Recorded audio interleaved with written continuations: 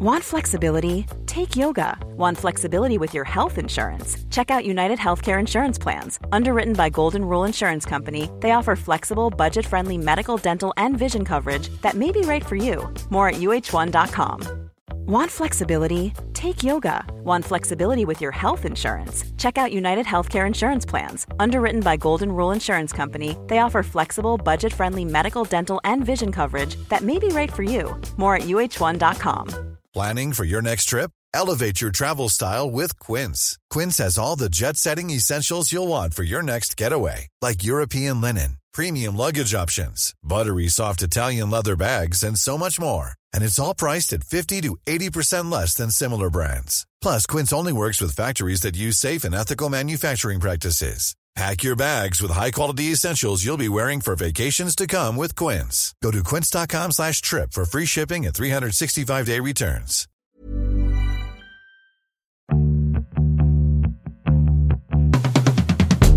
Hi, and welcome to Everything is Fine, a podcast for women over 40.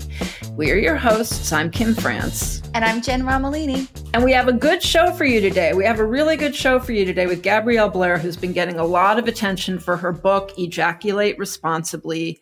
But before that, I thought we would just thought for a change,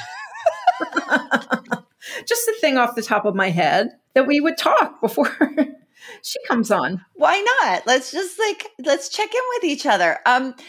I had a whole list of things running in my head to talk about this week, and I'll be honest, they're all gone. They've just disappeared, poof from my brain. I have nothing. What's happening with you? You never have nothing. There's always something. Oh, you sent me those. We have to put in the show notes those sweatpants that you discussed with me. The red sweatpants that have Sherpa on the inside. Yes, it's Sherpa. It's not shearling. It's Sherpa. It's I don't even know what that was. I watched a comedy show, a comedy hour. Nick Kroll. Do you like Nick Kroll? I like Nick Kroll a lot. Sometimes he's a little he had a show which I was sort of uneven on. I feel uneven on him too, and I really thought this show was going to be a lot about poop jokes. And turns out I was right. There's so many poop jokes, which is not my thing usually. But I was really kind of charmed by him in a couple of things. One, talking honestly about being rejected his whole life by women in really painful ways and learning to process that and what that meant for him. But then ultimately finding a partner who loved him for who he is. And he was it's a show it's a comedy hour that's a lot about masculinity and in interesting ways and kind of tender ways, because he's not a masculine man very much at all. He wouldn't consider himself that, and also has a lot of gastrointestinal issues. And it was kind of sweet. I laughed a lot, and I also found it kind of sweet. So I was surprised by that. So there we go. That was not an expected thing, but here we go. Here we go. I'm trying to think of what I've watched recently. You know what I watched? I watched Bros. Oh, yes. I watched that movie that is Billy Eichner's movie. Everybody was making a big fuss about it being the first big Hollywood gay rom-com. Yes. And then it didn't do well at the box office. Yes. But it wasn't very good. Oh. It was fine. It was funny. It had lots of funny little bits in it, but it was trying to say, I think Billy Eichner was really trying to make big statements. Yeah. About the whole of the gay experience. And it was kind of, that's a lot to do and still expect people to laugh. Yeah, it's hard to put a thesis. It's hard to put your senior thesis into a movie. People do it all the time. Yeah, but lately it's interesting. There are movies I want to see that are in the theaters right now. Yes, I've been thinking the same thing. I have to go to theaters. Oh my God, there's so many upcoming movies I want to see, like Bardo. There's a bunch of Oscar bait movies that I'm ooh, that looks good. Oh, what's the other one my mom was just talking about that's about a woman conductor? Oh, it's Tar. Curious about that. Curious about that too. I mean, the great Cate Blanchett. Yes, the great Cate Blanchett. I love her. Although they did make her look very ugly in the New York Times Magazine, but continue. Did they really? Oh, it was the worst photo shoot. I guess if you're as beautiful as Cate Blanchett, you're I don't care. Whatever. Just do whatever you want to me. But it was just like, it was like they intentionally were like, you know what, for this shoot, just ugly. Ugly's the theme. Like just as ugly. Is it possible to make you ugly? Here we go. Here we go. This is our challenge. Yes. Yes. How funny. How funny. The wardrobe is supposed to be very good in that movie as well. Oh, that would be fun. That would be fun. I don't remember. I really had a lot in my mind and I can't. I know. Well, we also had a very long conversation before we started recording about things that are not suitable for recording, but are important. Oh, you mean you and I had a private conversation? We had a private conversation. Yes, we used up all our juice. We totally did. I usually am like, but we were talking about things that in our friendship, talking about things in our lives that are not podcast appropriate. Oh, sorry to let people know there's a few things that are not podcast appropriate. It's true. There are not many topics we don't touch. No, there's not. Well, I will give an update about my hair. I like to keep updating people about my hair just because Please. I feel like people are suffering with their hair. I have just decided, I've just come to like this place of peace. So first off, I bought Rogaine. I went on like a desperate, like, oh my God, what am I going to do? My hair, like I went on like some like very like when I've talked about like holding on to the plane moment of like, it was like holding on to my hair. Mm-hmm. And I looked up everything, like what can you do for hair? And like, oh, you can get Rogaine. And then I was like, fuck it. I have really thin, fine hair now. That's the hair I have now. What do I do for this hair? And now I've just been like blowing it out smooth, just having like a smooth, fine haircut. It's fine. It's thin. It's fine. It looks fine. It looks good over Zoom. I see you over Zoom, but I can see your hair. I mean, I can, but I know because I've really dealt with this. I had hair that got so fine you could see my scalp. It was awful. Yes. Yeah. I have a little bit of that, but like I'm figuring out how to work around it. Like what I'm saying is, and I think this is part of getting older at every stage is just adjusting and not fighting. It's just like, okay, the adjustment here is this is the hair I have because I was like starting to put the Rogaine on. I was like, this smells like shit. And then I looked up the side effects and it was like, this is a serious medication. You may, it was like listed all the things that may happen to you if you start using Rogaine. It turns out like J-Lo uses Rogaine, or at least she does in these ads. But like, it's actually pretty serious to start just like plopping Rogaine on your head, minoxidil. So I was like, no, I'm not. So now if anybody wants Rogaine, I'll send it to you. Yeah. There are also, my hairdresser was telling me that people are having a great deal. I know you're talking about acceptance, but I'm still fighting. Yes, go ahead. In this one respect, plasma injections. She said she has several clients who've done plasma injections and that it made a difference. Yes. Okay. And that is like a $3,000 solution. Because I saw that in my deep frantic am I balding research. I did that. I looked that up. And then the other thing you can get is one of those infrared laser helmets. You can get the helmet and just put it on your head. And I think that was the moment I was like, okay, this is my vanity here is going. Like, I have to get right with this because if I'm going to fucking be in my house putting this like weird cream that's going to turn me into a troll emotionally and then also wearing a helmet, but also having my blood taken out and using my savings to inject my own blood into my scalp, like, at what point? Like, I know. It's just thin hair. It's, you can live. See, my hair, but in addition to having thin hair, I also have bad hair. You have good hair. We have had this discussion a million times that you think you have bad hair. I think your hair is cute. And I've sent you pictures of people with your same hair and been like, look, cute. Because I'm so tired of doing all the things I do to my hair. I was just thinking that this morning. Wash the hair, blow dry it. Smooth it out with the curling iron, put this product in it, put that product in it. But I do not want curly hair, which I insist looks better on other people than me. So I'm going to keep doing all this shit. I know, but like, think of all the hours of your life you could have back.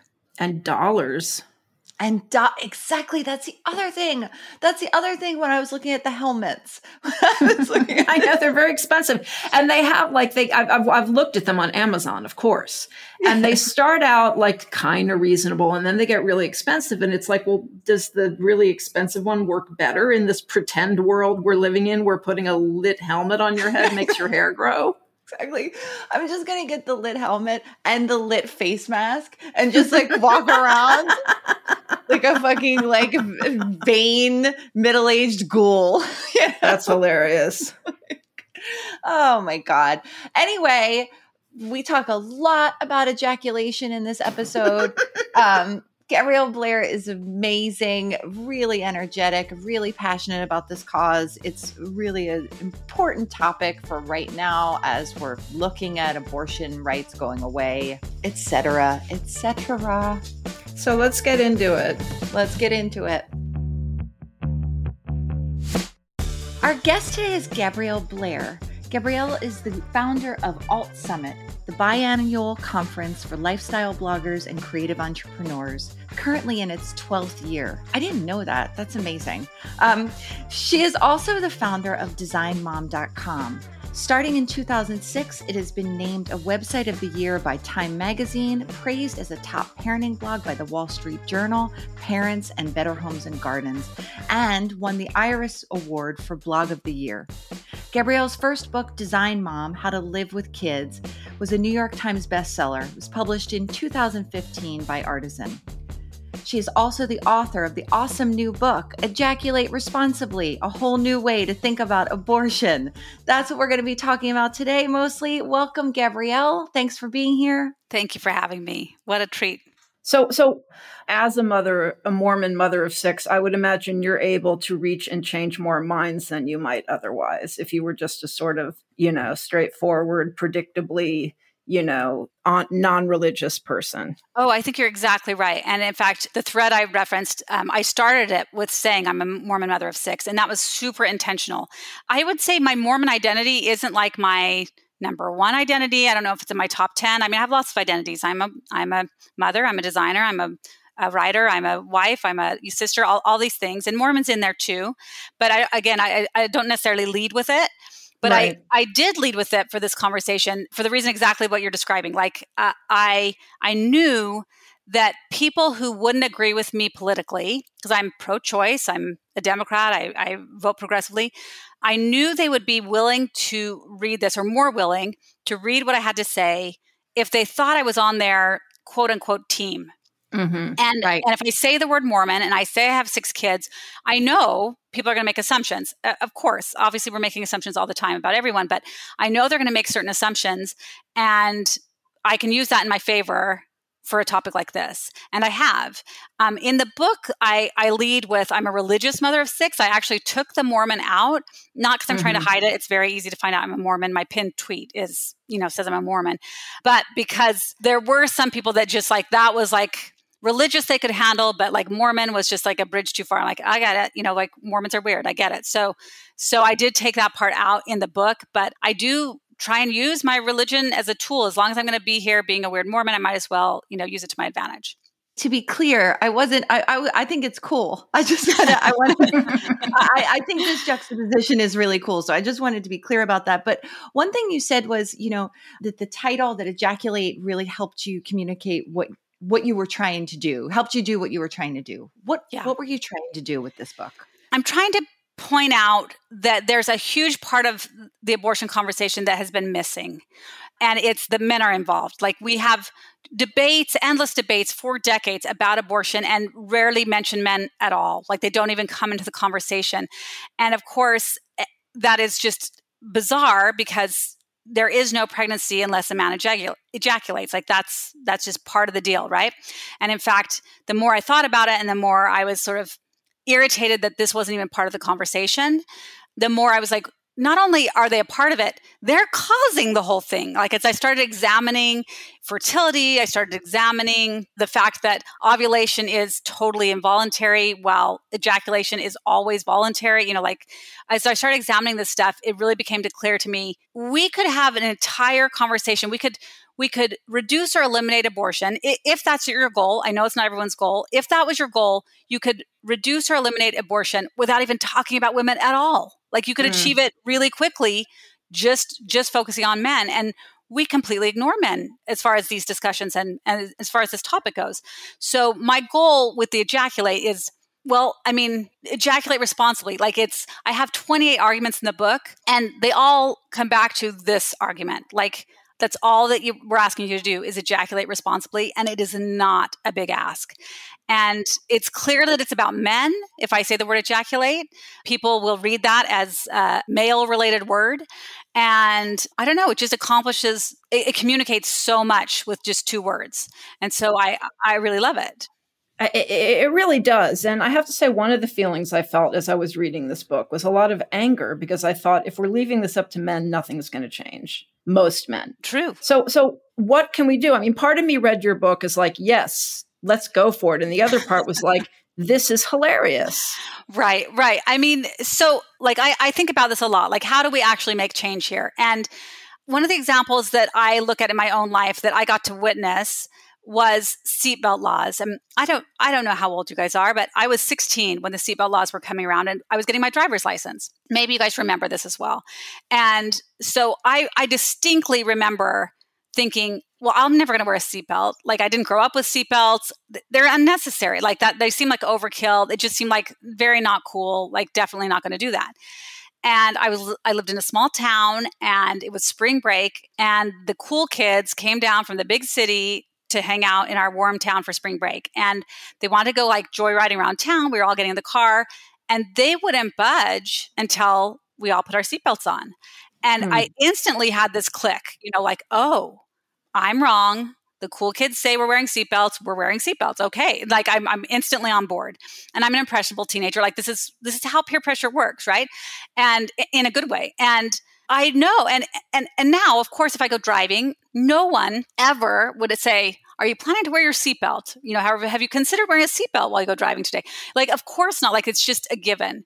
But that wasn't always true. And the little conversion that I had there at spring break, that happened for every single person that drives, one individually, on an individual basis, because they heard it from a source they trusted, or a person they respected, or saw it modeled. And that's how that change happened. None of us wore seatbelts. It just wasn't done.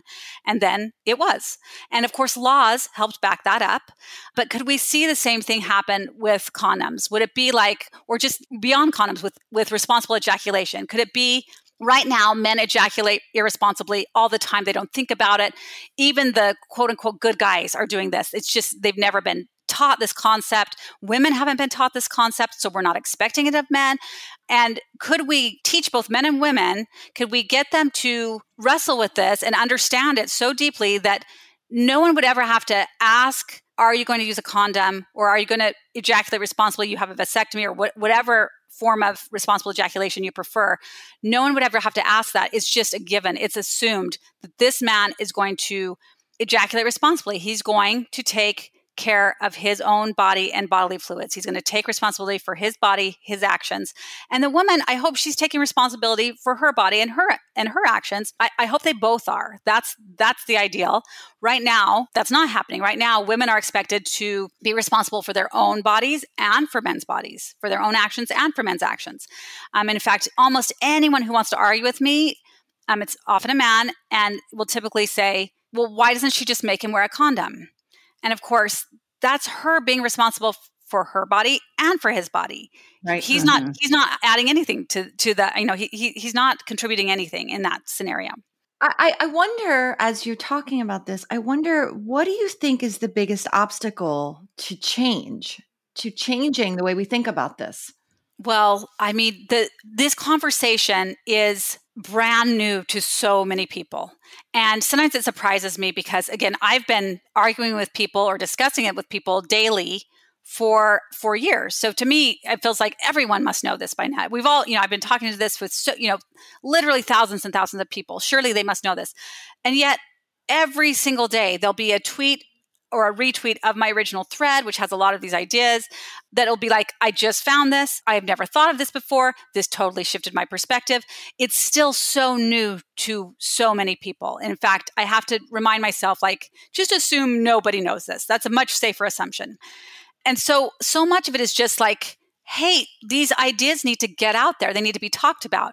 I've been really trying to encourage people to have book clubs where they discuss this, because reading it is great, but discussing it is even better. People need to sort of understand these ideas. It's not like hard to convince people of. At least I haven't found it to be. If they read this book, I mean, what's their argument against it? It's going to be men should ejaculate irresponsibly. Like, that's their argument. Like, no, no one's going to argue that, or like no one that I can take seriously anyway. So it's not hard to get on board with this, but these are new ideas for so many people. And I've found that when women read it, one of the common responses I get is just like a tear-filled, email or a phone call or whatever it might be, saying, I have been on an IUD for a year. I've been bleeding for a year. I hate it. We had 3 kids. I've tried every kind of birth control. It has never occurred to me that I could suggest a vasectomy to my husband. Also, why should I have to suggest it? Why wouldn't he suggest it? Why wouldn't he know to do this? Like, why have neither of us considered this? And that's true in, replicate that by thousands and thousands, millions. I don't know how many couples.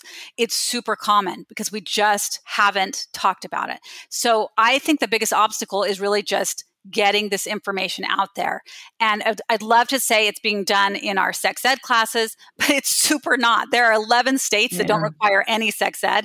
And then the rest of the states, it's a real hit and miss on like what's being taught, what's required, what teachers are even allowed to answer. There's certain questions they can't even talk about. So it's not being done in sex ed. Of course, that would be amazing. And I'm advocating for that as well. There's a section at the back of the book where I say, what's next? What do we do? Sex ed is in there, but also just talking about it. Like, if you're a man and you've discovered, oh, actually, I'm fine with sex with condoms. I just had to learn what material I like, what my size was, how I like to lubricate. I just had to practice, basically. Am I talking about that with other men? Have I communicated that to other men? If I had a vasectomy and it was awesome and it improved my sex life and healing was easy and my insurance covered it and, all the benefits, have I ever communicated that to anyone, or is this just private information? And obviously it is personal. I get it that we're not just talking about this, with our coworkers necessarily, but are you talking about it with friends that are, maybe they just had a baby and they're trying to figure out what their birth control options are? Have you talked to them about it? We just need to be able to talk about this stuff. And I think women will talk about their experiences with the pill or the IUD or whatever they're trying. But from what the information I can gather, and this is more anecdotal than anything, men aren't talking about this because there's a lot of stigma around vasectomies. There's a lot of stigma around condoms. And a lot of men really feel like it's not manly to use these kinds of contraception, that this should be on women. I wonder too, you're so right about all this. I wonder too if it's culturally how we think about sex, right? I mean, we really center male pleasure in sexuality. And, since the 70s, we've really made a big deal about ejaculation, about the money shot. Like, a sex act is not complete until there's ejaculation. And even just this very it's like this very manly thing to ejaculate, out. And it's right. Like a very, So I wonder if that's part of it too, is that also our sex education is so centered around ejaculation, around males' pleasure. Oh, I think you're exactly right. 100%. I mean, you consider the sex ed class you maybe had in 5th grade. That was when mine was. In a sex ed class, they have to talk about basically a male orgasm or ejaculation, which isn't exactly the same thing, but we refer to it as if it is in our culture. But anyway, they have to refer to it because it is how babies are made. And that's really what they're talking about in sex ed classes. They're not talking about sex for pleasure. They're talking about how to impregnate someone. So of course they have to talk about that. But the clitoris is maybe not even in the diagram, is probably certainly not mentioned aloud. It certainly wasn't for me. The idea of women's pleasure isn't even part of the conversation because, again, this is a class that's teaching about how impregnation happens, not sex for pleasure. And the only reason the clitoris exists as far as we know, is for pleasure. It does not help in the impregnating part of sex at all. It doesn't do anything. We know for a fact that women can become impregnated by men without having any pleasure at all. Like it's not even part of it. So I think it's a huge factor. We just don't talk about this. We focus on the man's role in this. We focus on the ejaculation, his pleasure. And you're exactly right that it's not even really considered sex if the man doesn't come. Yeah. If there's two of them and they have sex, the women came right away and it's like, okay, thanks so much. See ya. Like, he's like, wait, what? Like it's, and if someone said, did you have sex with her? He'd be like, kind of, not really, like he wouldn't even consider it sex. But of course, if the opposite happens, that's sex. Yeah. Yes. You said something I thought was really provocative and very interesting, which is that you think men who are against abortion have zero interest in actually stopping abortion. What did you mean by that? Oh yeah, I stand by that. Basically, the first time I wrote that, it was during the Kavanaugh hearings, and I don't know if you remember these. It was maddening. It was just a lot of men grandstanding about abortion, talking about women's bodies, talking about women's reproductive systems, and not mentioning men's role in this at all, not mentioning anything about that, and clearly not understanding the issue, not understanding how it affects actual real people. It was just this dog whistle. It was just this, I know if I say the word abortion, if I say pro-life, that I'm going to get the votes I want. Like that's it. I mean, it was just a show and it was driving me bonkers. And it was so clear to me that like, they don't care about this. They don't care if there's more abortions or less abortions. They don't know how many abortions there are. They literally do not care. They just are talking about this because it's the hot talking point that gets them the votes. And we've seen this. Like we know this is true. We've seen it with Herschel Walker, just barely, where he is here he is this candidate. He says, I'm against all abortion, no exceptions, against abortion. And all, that's what his constituents want to hear, or his potential constituents. He's still just running. But anyway, and then an actual receipt of an abortion he paid for comes to light, and no one that's supporting him cares. They're like, doesn't matter. They don't actually care about abortion. Now, some of their supporters may actually care, but the men that are talking about this, I don't believe they do. I just don't believe they do. And this is why men could easily stop abortion. They could easily eliminate 99% of all abortions without touching an abortion law, without even mentioning women, simply by ejaculating responsibly. They choose not to do this. In fact, it's never occurred to them that this is something they could do. And if they actually cared, if they were like, I really, really want abortions to go away, it would have occurred to them. It would have occurred to them that they absolutely could choose to have 99% of abortions disappear instantly. This is why I feel like it's really, we got to raise girls and boys differently. That's our only hope, because I feel like men who are adult age now I agree with your seatbelt analogy, but at the same time, I just have so little faith in, most men to do the right thing. Anyway, back to my question. It feels like it's something that has to do with raising boys and girls differently in ways that go beyond just better sex education, which is certainly important. Probably, although I am hopeful. And again, I think my hope is based on these 4 years of discussions about this, and very public discussions. There were a lot of men that will come to my Twitter thread and get in 2 tweets, and which is I think it's the second tweet where I say men cause all unwanted pregnancies, and they just can't make it past that. It's like, nope, I can't handle it. And they just start arguing right then. Whereas if they'd actually read it, they'd be like, oh yeah, this makes sense. Okay, I got it. But anyway, so I did push that argument back in the book to like number 13, just so we could get them more hooked. But anyway, but those that did read it, the response was very positive. And this is across the political spectrum.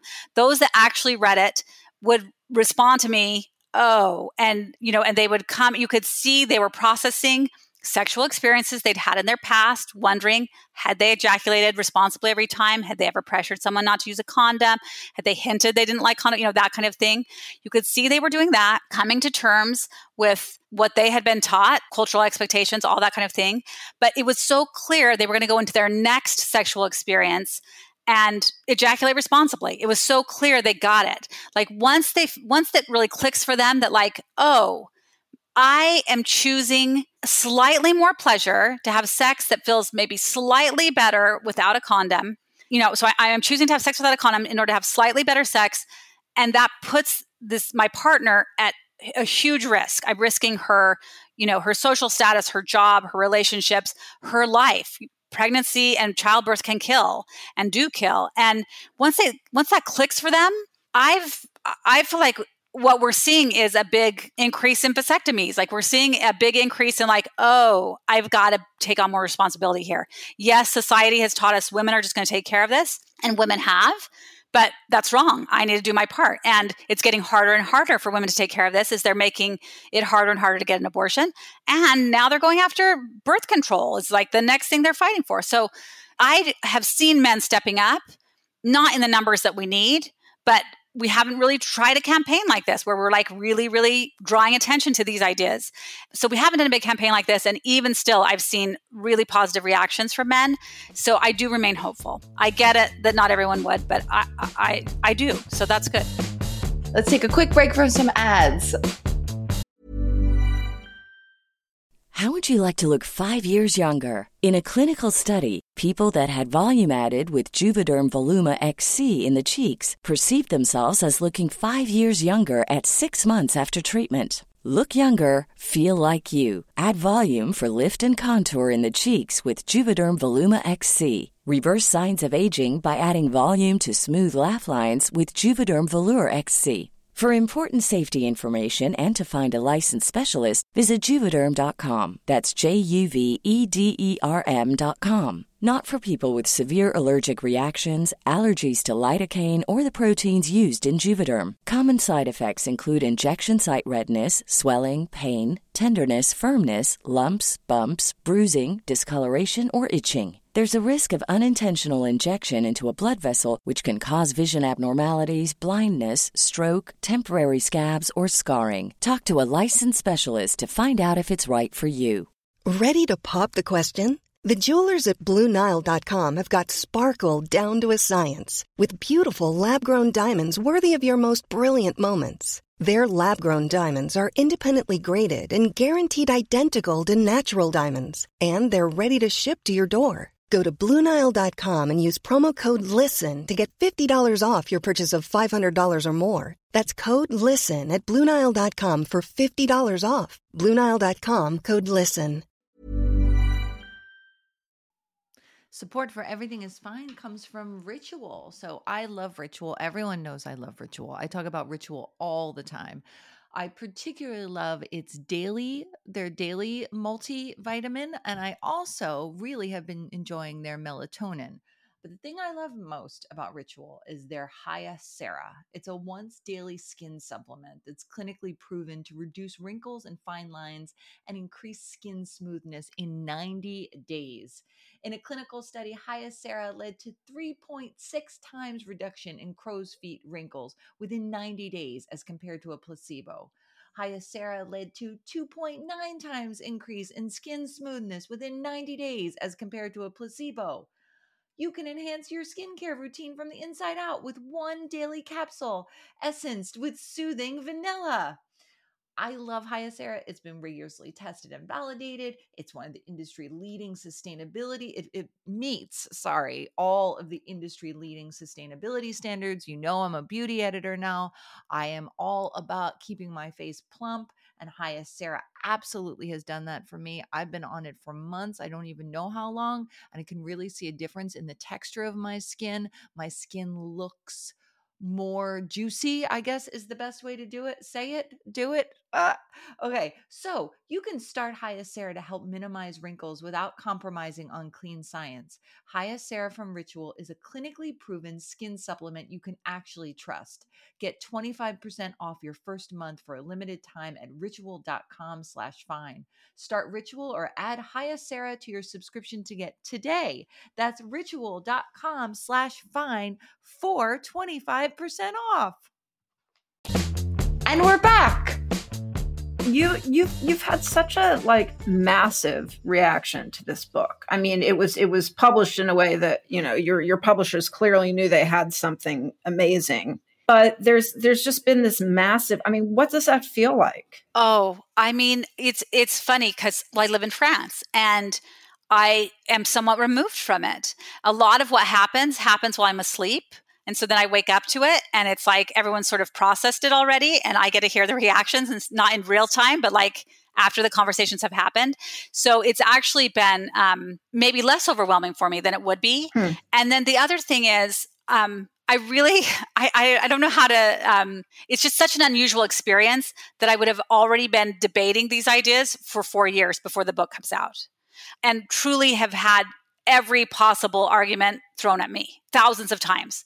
And I understood where the weaknesses were. In fact, I felt like I could address so much with a book that I couldn't in the thread because you can't, edit tweets. And anyway, so I feel like someone could be very, very stressed out by the response, but I don't know if anyone has ever been more prepared than I have for a book coming out with these kinds of things.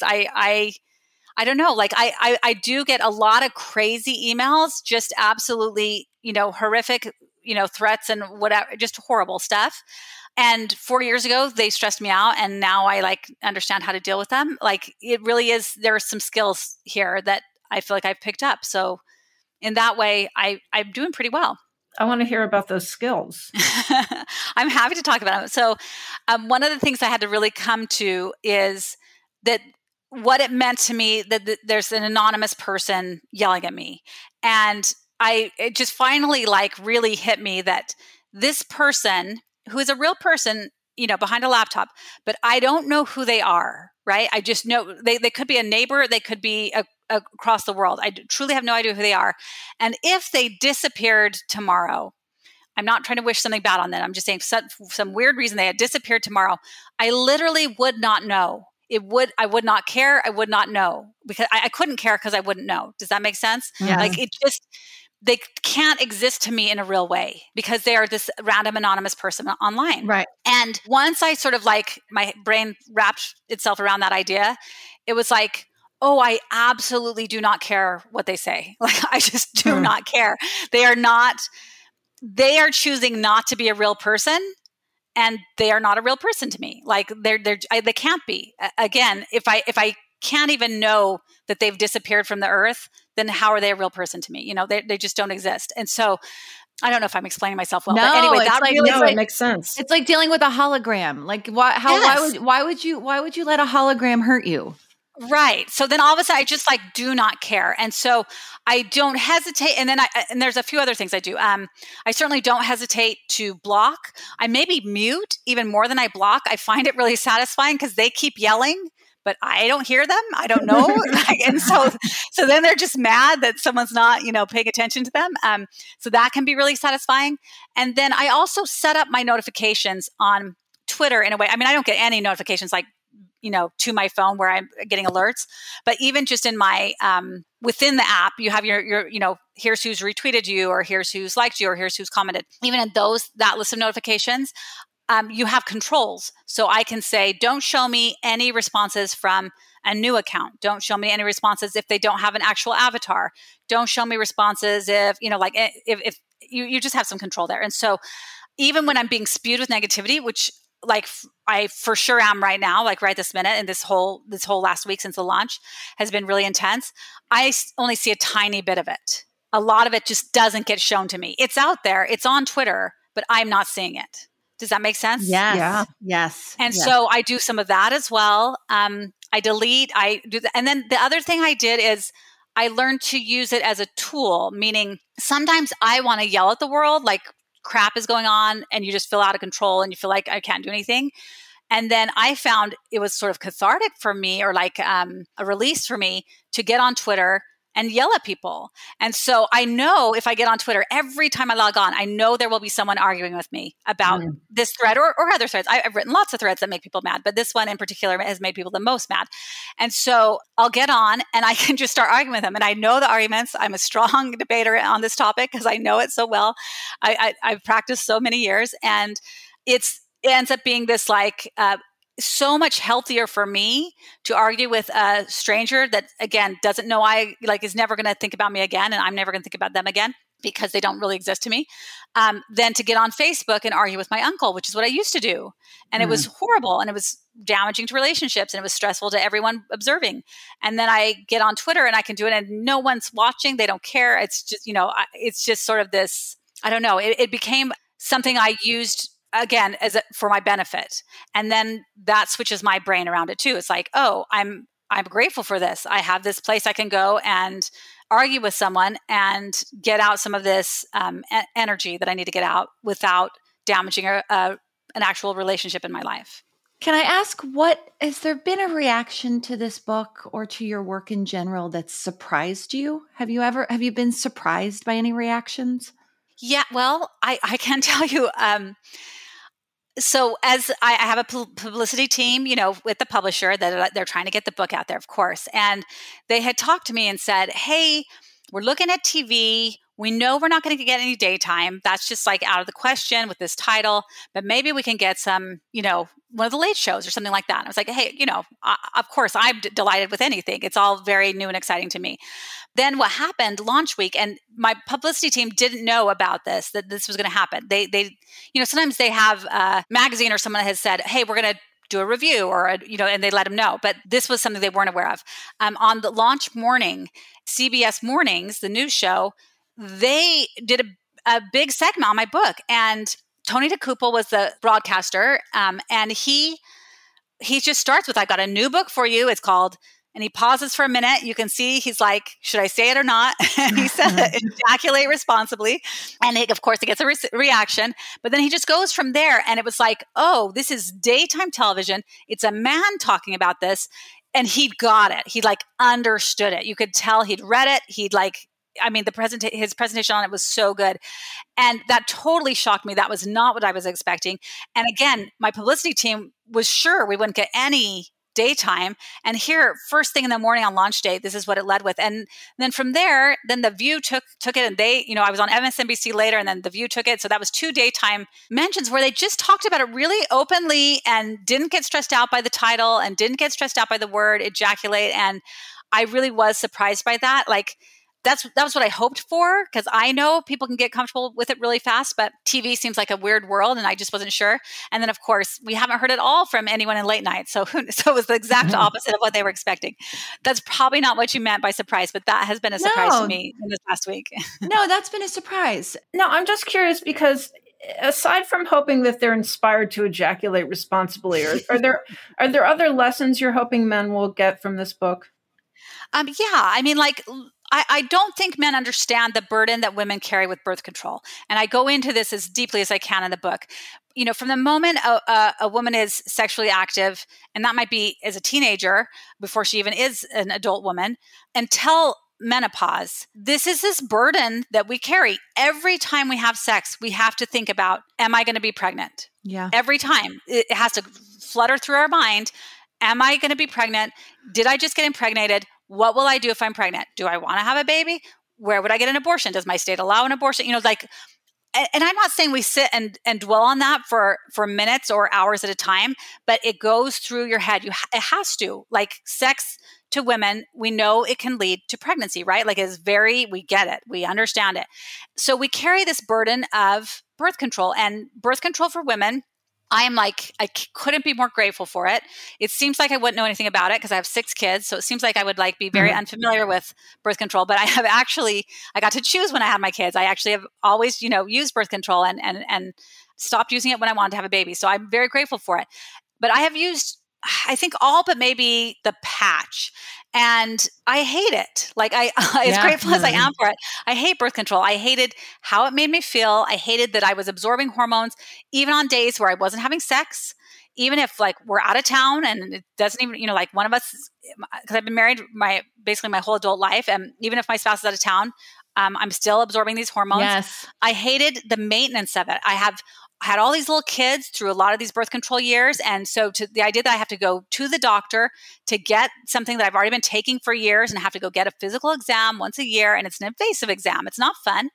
That I have to either get childcare or get off work, depending on my life situation at the time, that I have to go stand in line for a prescription or set up an online delivery or whatever. It's just this maintenance.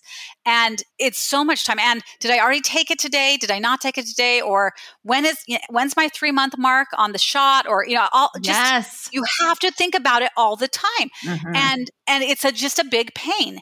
And then of course there's the cost of it. There's money that you're paying as well. And so there's this burden that's just never ending. And I don't think men get it. Like, one of the big responses I've gotten from men on this is like, oh, I've never paid a dime for my girlfriend's birth control. It has never occurred to me to pay for her transportation to the appointment, for her doctor's appointment, or at least pay half, right? For this thing that I am benefiting from at least half, right? Like, he's benefiting from so much. Like, she's fertile 24 hours a month, but she's taking birth control every day, which means she's dealing with his fertility every single day, even though she's only fertile for 24 hours a month. Like, that's what's happening. She is dealing with his fertility. She is taking medicine because he's fertile, not because she's fertile, because he's fertile. That is what's happening. We don't talk about it like that. No one ever constructed that for me. And no one's constructing that for any woman, until this book. And I don't think men get it. They've never occurred to it. In fact, some of the conversations I was having with men were, oh, I thought the pill was like an Advil. Like, you have a headache, you take an Advil. And so, like, you're going to have sex, you take a pill. Like, no. You have to take the pill every day, whether you're having sex or not. At the same time, you have to take it every day. At the same time. And once you get the prescription, it's still up to a week before it's even going to work. It's not instant. It's like, I can't describe enough how it's like the opposite of condoms, which are affordable, accessible, no doctor's appointment, easy to troubleshoot if you need a different kind, like available 24 hours a day. They're cheap. You can store them for months, years. In fact, they store for years. No mood changes. No mood changes, no side effects. It's just like we couldn't have them be more opposite. And yet men are so resistant. Well, as a culture, men are so resistant to condoms. In actual reality, I found men are less resistant to condoms. Again, it's a practice, it's a knowledge thing. But as a culture, we've just decided, well, it's just too hard for men to use condoms. We cannot expect them to use condoms, which is the dumbest thing in the world.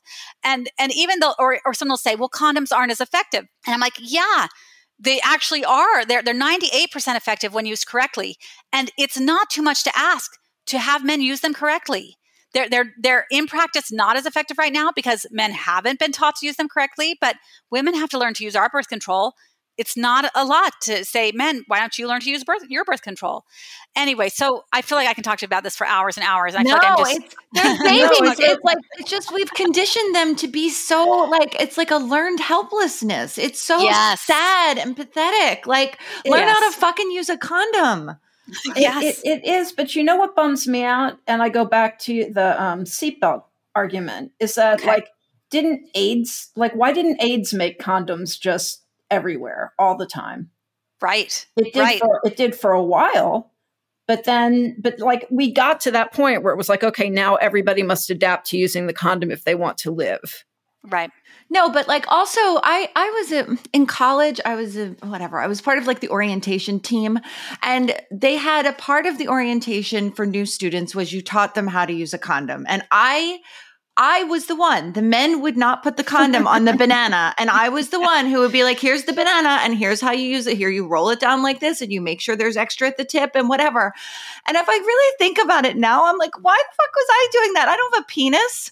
Right. You can't tell them, you can't give them advice on like a man could say, hey, I like to put a little lubrication in the condom and on the outside. That works better for me. Or, hey, I have an allergy to latex. So you should be aware that you or your partner may have an allergy. Here's some other kinds. Like, a man should be talking about that. And he can, like, if a man stood there and said, hey, it took me a minute to get the hang of it, but once I did, condoms with sex, condoms without sex, it's like the same for me. It's not stressful at all. It doesn't feel worse for me. If a man was telling them that, like their peer, I mean, can you imagine? Can you imagine the difference? I can't. Instead it's like we've decided it's totally emasculating to even model how to use a condom. So a woman has to do it. Right. It's going to come better from a cute girl. Like they might take the message more if it comes from it. Like, it's so obscene, and I don't think it's changed that much. That's like 30 years ago. I don't think it's changed that much. No, I think you're right. Okay, so I want to switch gears just a little bit because I just find you to be such an impressive person. Okay. And I just, and I just do. And I feel like you're a person who does a million things. And I want to talk about your relationship with ambition. Do you think you're more ambitious now than you were when you were younger? How do you target your ambition? Where are you now with that? I think less ambitious now than younger because I'm just tired. You just get tired, like, for example, I have this conference, Alt Summit, and it is awesome. It is so good. And it's on my mind because I just, after this, pandemic break, we just had it again in New York a couple of weeks ago. So it's definitely on my mind and it's amazing. And I know, and I've known this for years, that I could really build it into like a big deal, go get investment. There's a ton of employees. We're doing conferences, not just once a year, but like all over the place, all the time. There's events happening. There's like maybe like a community outside of the events that's like, maybe we're almost like a union where we're like providing legal advice and we're providing, health insurance buying options or things like that for people who are starting businesses. When I say people, I'm actually meaning women, anyway. I know that. Like, I know that. I know there's a need and I know it could be done and I'm just too tired. I'm too tired. I'm like, I will advise if a CEO wants to come on and take what I've built and turn it into a something, but I can't do it. And part of that is because like, what I really want to do is argue with people on Twitter and write essays and, and write books about abortion and gun control and all sorts of topics that I care about. And yeah, I mean, so my ambitions have definitely changed over the years, and just with my energy levels, but I still remain ambitious. Before we go, Gabrielle, we just want to know, what do you still want to do? Ooh, let's see. Well, I am working on some, I mentioned we live in France and I'm working on some renovations and they are on my mind. I've got a little cottage and this house from the 1400s. It's just crazy, these dates. And that's on my mind. I want to accomplish some of that. This is a random one. When I was in college studying graphic design, my vision for myself was to be a textile designer. I was like, I loved this idea of like walking into someone's house and seeing like sheets that I designed on their bed or, so like I was like so into that idea. I loved it. And I have designed a million things, but never textiles. And so I'm like, maybe that's my next thing. Why don't I tackle that original vision for myself and become a textile designer? So maybe that's it. Maybe that's it. I mean, we all would look forward to it. Thank you so much for being on today. I really appreciate you coming on with us. This has been such an honor. Jennifer, Kim, you're delightful to talk to. And obviously I could have talked for hours more. So thank you. Thank you, Gabrielle. Thanks so much. Thanks for listening to Everything is Fine. We are your hosts. I'm Jen Romolini. And I'm Kim France. If you like the show, please rate and review it on all the platforms, especially Apple Podcasts. It really makes a difference. It helps people find our show.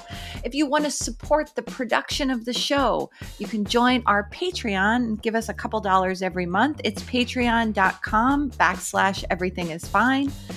If you want to follow us on social media, we're on Instagram @EIF Podcast. We have a private and robust Facebook group. We're on Twitter. We're on LinkedIn. You can email us at everythingisfinethepodcast@gmail.com.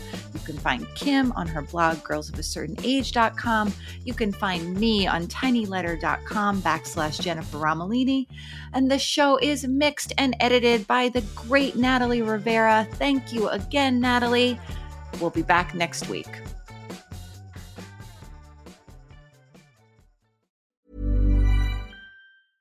Want flexibility? Take yoga. Want flexibility with your health insurance? Check out United Healthcare Insurance Plans. Underwritten by Golden Rule Insurance Company, they offer flexible, budget-friendly medical, dental, and vision coverage that may be right for you. More at UH1.com. Want flexibility? Take yoga. Want flexibility with your health insurance? Check out United Healthcare Insurance Plans. Underwritten by Golden Rule Insurance Company, they offer flexible, budget-friendly medical, dental, and vision coverage that may be right for you. More at UH1.com. Planning for your next trip? Elevate your travel style with Quince. Quince has all the jet-setting essentials you'll want for your next getaway, like European linen, premium luggage options, buttery soft Italian leather bags, and so much more. And is all priced at 50 to 80% less than similar brands. Plus, Quince only works with factories that use safe and ethical manufacturing practices. Pack your bags with high-quality essentials you'll be wearing for vacations to come with Quince. Go to quince.com/pack for free shipping and 365-day returns.